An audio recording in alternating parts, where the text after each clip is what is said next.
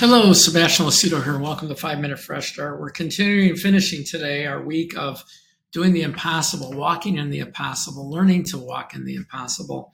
Matthew chapter 19, verse 26, it says, "But Jesus said to them, or looked at them and said to them, with men it is impossible, but with God all things are possible." Amen. And we have that relationship with him.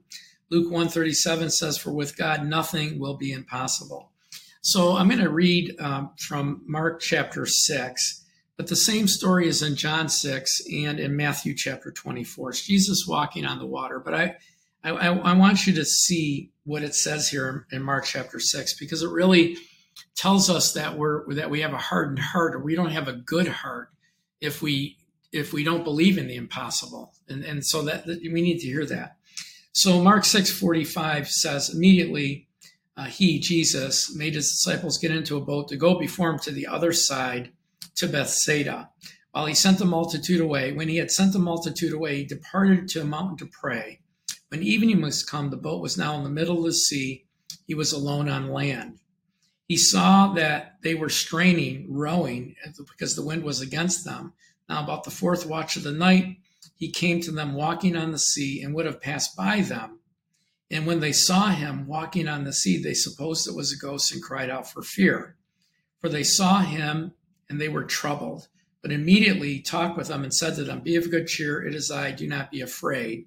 When he went up into the boat, the wind ceased, and they were greatly amazed in themselves beyond measure, and they marveled, for they had not understood the miracle of the loaves, because their hearts were yet hardened. And so I need to explain the entire story to you.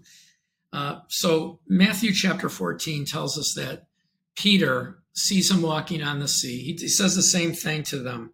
"Do not be afraid, it is I, be of good cheer."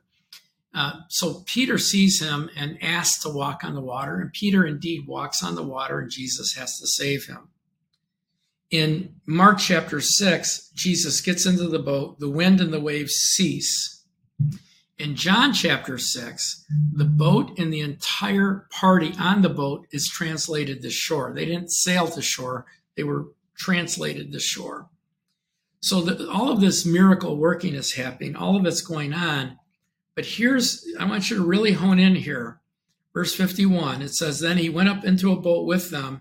The wind ceased. They were greatly amazed in themselves beyond measure." You couldn't measure the amazement. They marveled at what happened. I mean, remember, Peter's walking, boat's translated, when the whole storm stops. So they're greatly amazed in themselves beyond measure. They marveled. And here's what the Bible says about that.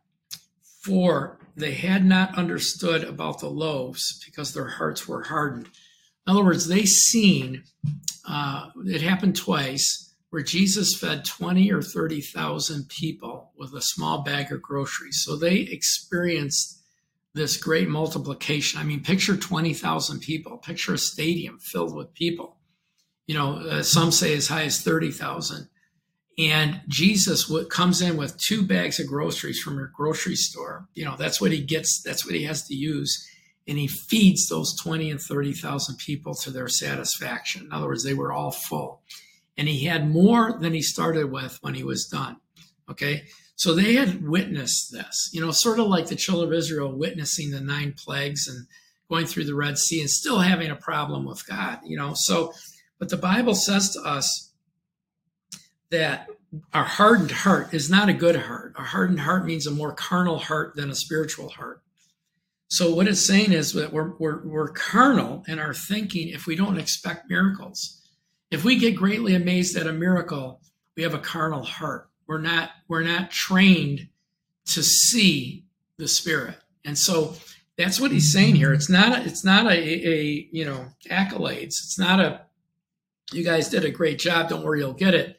You have a hardened heart. Your heart's more carnal than it is spiritual. This shouldn't amaze you.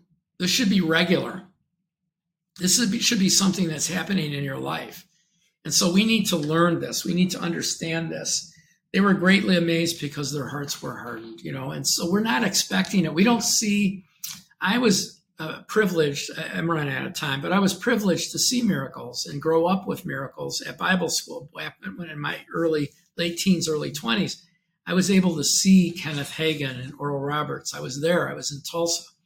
So it's easier, but I don't see it anymore. I mean, we see it in our ministry. We're starting to see lots of miracles, but I don't see churches having routine miracles at the front anymore. So anyway, that's our message for today. It went over. Please share, follow, or like, and then join us either as a member, free member, or a partner.